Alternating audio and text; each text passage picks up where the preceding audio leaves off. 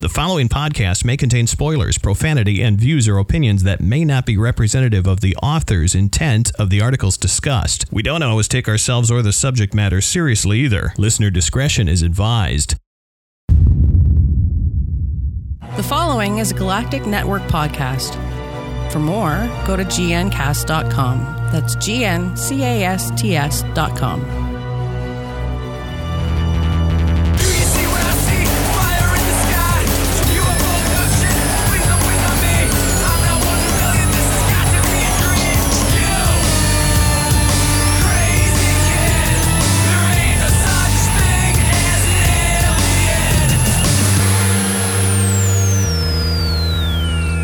Welcome to the Alien Invasion number 258, recorded on Monday, March 25th, 2019. I'm Vanessa, along with my co-host, Brad. Hello. As is the usual, we'll be talking about aliens and alien-related things in this episode. What sorts of things? Well, science is opening up to the idea of extraterrestrials. First all-women spacewalk has gone kaput, and a couple of UFO sightings from Connecticut. We will also be talking about an episode of Love, Death, and Robots. Before all of that, though, our question is, why don't we have a question? I can really think of anything, so... Well, there you go. I'm sorry. And now for the news. I believe Brad has the first story. I do. And it is a story about stuff. Here it is. It's like, dude, hint, it has to do with scientists. Science. Believing in UFOs, or Yes. at least being more accepted and the idea of ET. So there you go. This comes to us from Philly.com. Yes. And here we go. The title of the story is "The UFO Community Still Believes and Science is Starting to Listen." Yeah, this is done from a narrative standpoint, so just from the point of view of the writer. So here we go. He appeared as if a hologram at first, then solid. Suddenly, there and clear as you or I at the edge of the forest behind Trish Bishop's home in Kissimmee. It was a Thursday in March 2013, the glow of the afternoon tucking in for the day behind the trees. He stood tall, at least 6'3", perhaps 220 pounds, and certainly muscular, wearing a form-fitting tan-colored uniform, boots, gloves. He lingered by the crepe myrtle tree in the middle of the backyard. When he turned around, it was Fabio! No, I'm sorry. When he turned around, it was his face, she remembered, that stopped her. Bulging eyes jutting out so far out of the sockets that Bishop wondered whether he could close them. Skin white as chalk and a jaw so large it dispelled any notions the government worker had of the visitor being human. If you compare a human jawbone to his, we would be a chihuahua to a pit bull, Bishop says. Paralyzed with fear, she watched as what she believed to be an alien appeared to climb invisible steps, stopping often to snatch glances at her from where she sat on her back porch, fumbling with her phone to appear as though she couldn't see him. Her finger was pressed on the number 9 to dial for help. When he was 10 feet off the ground, he turned his back to her and pulled himself up. Into a UFO, she thought, and was gone. Bishop sat stunned. I've got a freaking alien in my backyard, she thought. It would be 4 years before she told anyone her story, before she discovered the the mutual on it. MUFON. A nationwide organization, 50 years old, and file her report under case number 84886 with the local Florida chapter. But she worried. Who would believe her? These days, more people than you think. And the story goes on to point out specific cases. It goes on for quite a bit. And quite honestly, if you go to the show notes for this particular episode, you'll be able to click the link and read the rest of the story. There's a lot of information, and this is a very long story, so we're just going to give you a little teaser and have you check out the rest because it's well worth reading. Yeah, and they also discuss kind of a psychological aspect as well. So, but yeah, it is surprisingly long, but still an interesting read. It's the flowery language. It is very flowery. And for some reason, when she was describing the guy with the big bulging eyes and like the really big jawline, for some reason, my first thought went to the bounty hunter from the X-Files, but he doesn't have like the big bulging eyes. I was just thinking more about like the wider jawline. At least in my head, he has a wide jawline. I don't know if he actually does in real life. But the bounty hunter was a dude with like the little spike that he'd stick into people, and then they'd ooze green acid stuff, and it would like burn your eyes. And yeah, so anyway. All right. Next, I'm going to talk about some news that's a little bit of a bummer. The first all-female spacewalk is not going to be a thing. It is all because of a last-minute crew swap NASA announced today. Man, I'm really not able to talk. It's been that kind of a day. Yeah, a little bit. Anyway, NASA had planned to send astronauts Annie McClain and Christina Koch on what would have been the first ever all-female spacewalk this Friday, March 29th, 2019. But International Space Station mission managers have, quote, decided to adjust the assignments due in part to spacesuit availability on the station, unquote. Agency officials said in a statement, while Koch is still on the schedule to take her first spacewalk on Friday, McClain will stay inside the orbiting lab this time. NASA astronaut Nick Hague will take her place. Friday's spacewalk will be the second in a series of 3 that NASA has planned so far for Expedition 59. Last Friday, March 22nd, McClain and Hague spent nearly 7 hours working outside the orbiting lab to replace aging batteries on the station's solar arrays. The second spacewalk will be almost identical to last week's spacewalk, only the astronauts will be replacing a separate batch of batteries. McClain, who demonstrated her battery swapping skills during last week's spacewalk, will have to sit out this week due to a spacesuit sizing issue. Lame.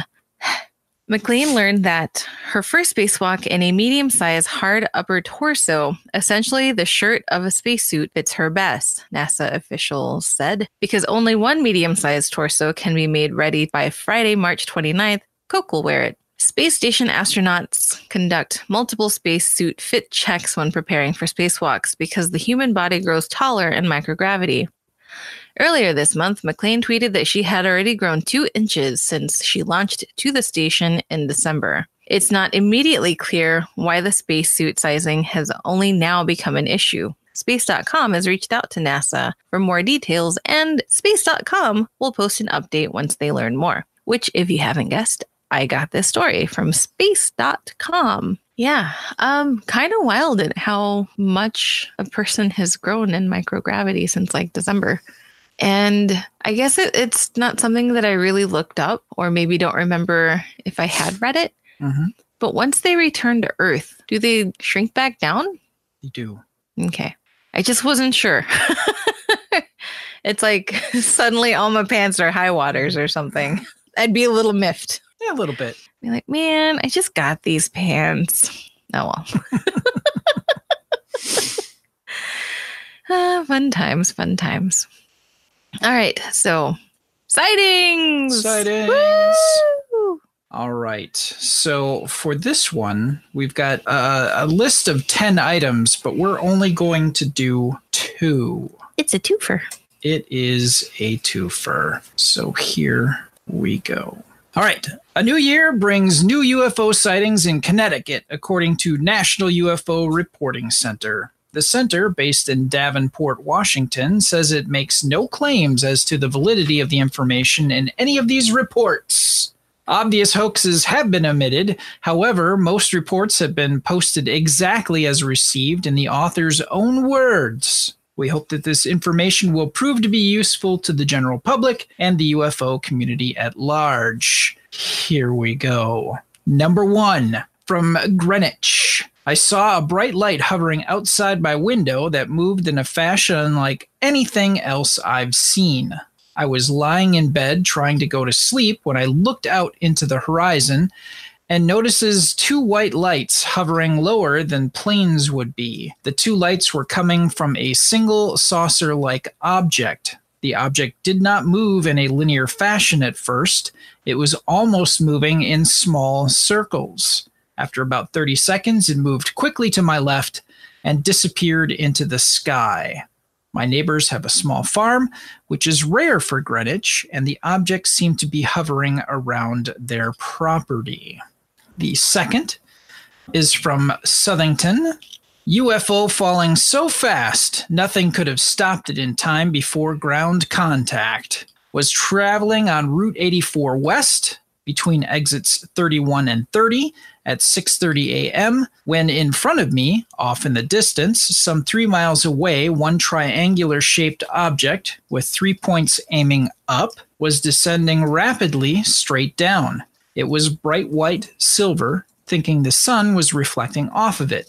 As it disappeared, I expected a large sound, thinking it was going to crash and explode. As I was driving on Route 84 towards where I figured it crashed, kept looking for any orange glow and or smoke, but nothing. Tried to rationalize by thinking it was a satellite or other space debris. Nothing on the news.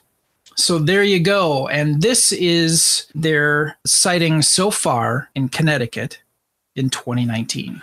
Yep. And it looks like they've actually had more than 10, but they just, I think, probably picked their 10 favorite and then just said, hey, click on this link for everything else.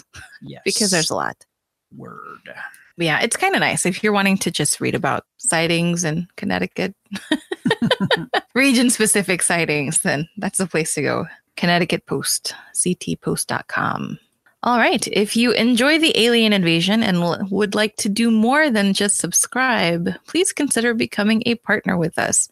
Go to gncasts.com/support and click on the Patreon link. Consider sending us a $1 or $2. We don't ask for much. Your help will go a long way with helping us grow our content and host our content. So we can create all we want, but if we have nowhere to put it, ain't nobody going to hear it. So very true. Yep. gncasts.com/support. And now we have picks and warnings things we watched this week or a thing we watched this week.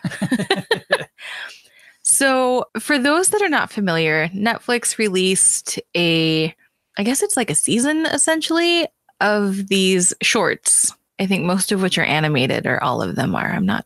No, there's the Topher Grace one. That's right. So most of these are animated that I've noticed. I've seen 4 so far, and there are 18. It is a series called Love, Death, and Robots, and they feature short stories from some popular sci-fi peeps. But the one that we watched is called Helping Hand, and that one's about 10 minutes long, and it makes Brad cringe. So I'm just going to say, if you have issues with bones breaking, then this is not the short for you. Nope. Not even a little bit. So yeah, essentially it's about this person she's up in space and she's, I think, just doing some routine maintenance on a satellite of some kind. I'm not sure what kind of satellite, or maybe it's a telescope. It wasn't specified. It wasn't really specified. It wasn't really important. And she ends up getting hit with some space debris and things just go off the rails. And then I'm not going to tell you anymore because then that's just really going to spoil things because it's 10 minutes long. It is. It's very suspenseful, very well done. Cinematically, it's wonderful. And scientifically, I would say that it is very accurate, although the absolute zero comes into play in this particular episode. And I don't know how quickly things freeze in space. So I don't recall. I know that Phil Plait had done a video, probably 6 to 8 years ago, maybe longer. I forget, where he talks about the effects of the vacuum of space on a human body and more of like the actual process that happens and more of the time frame, I believe. But it's been so long since I've watched it.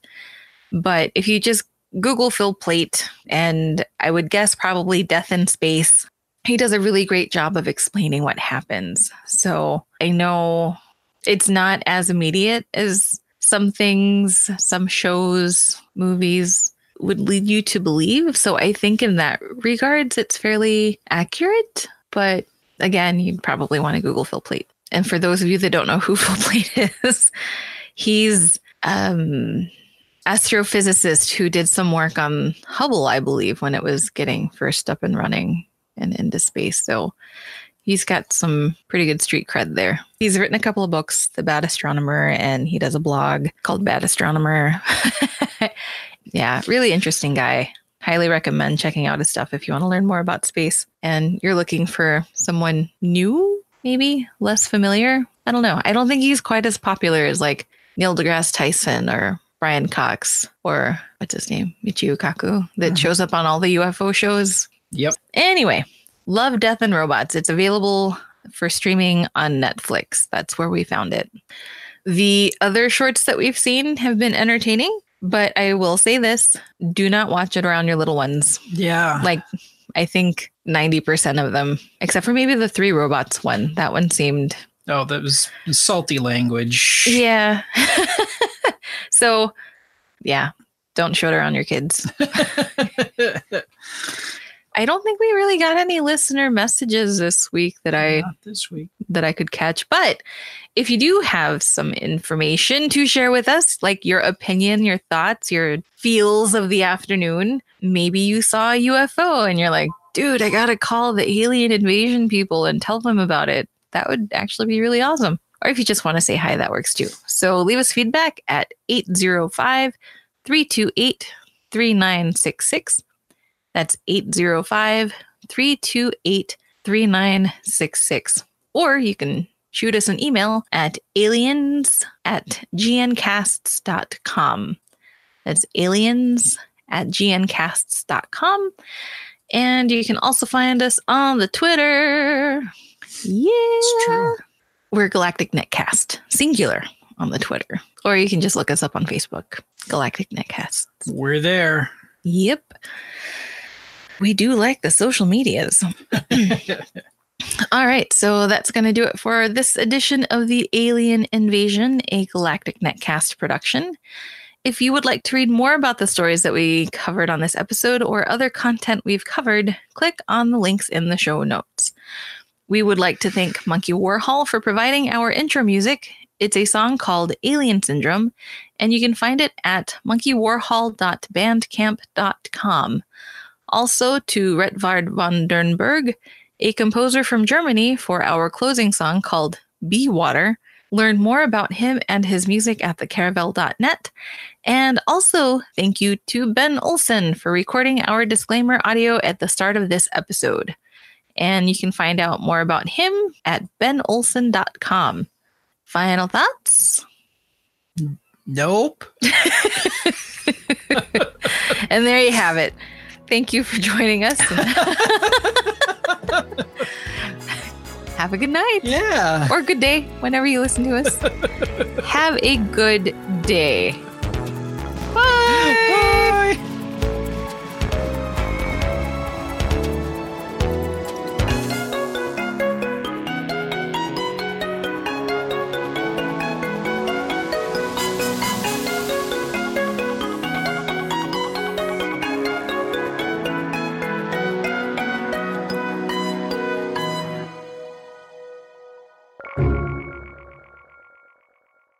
This has been a Galactic Netcast production. For more, go to gncast.com.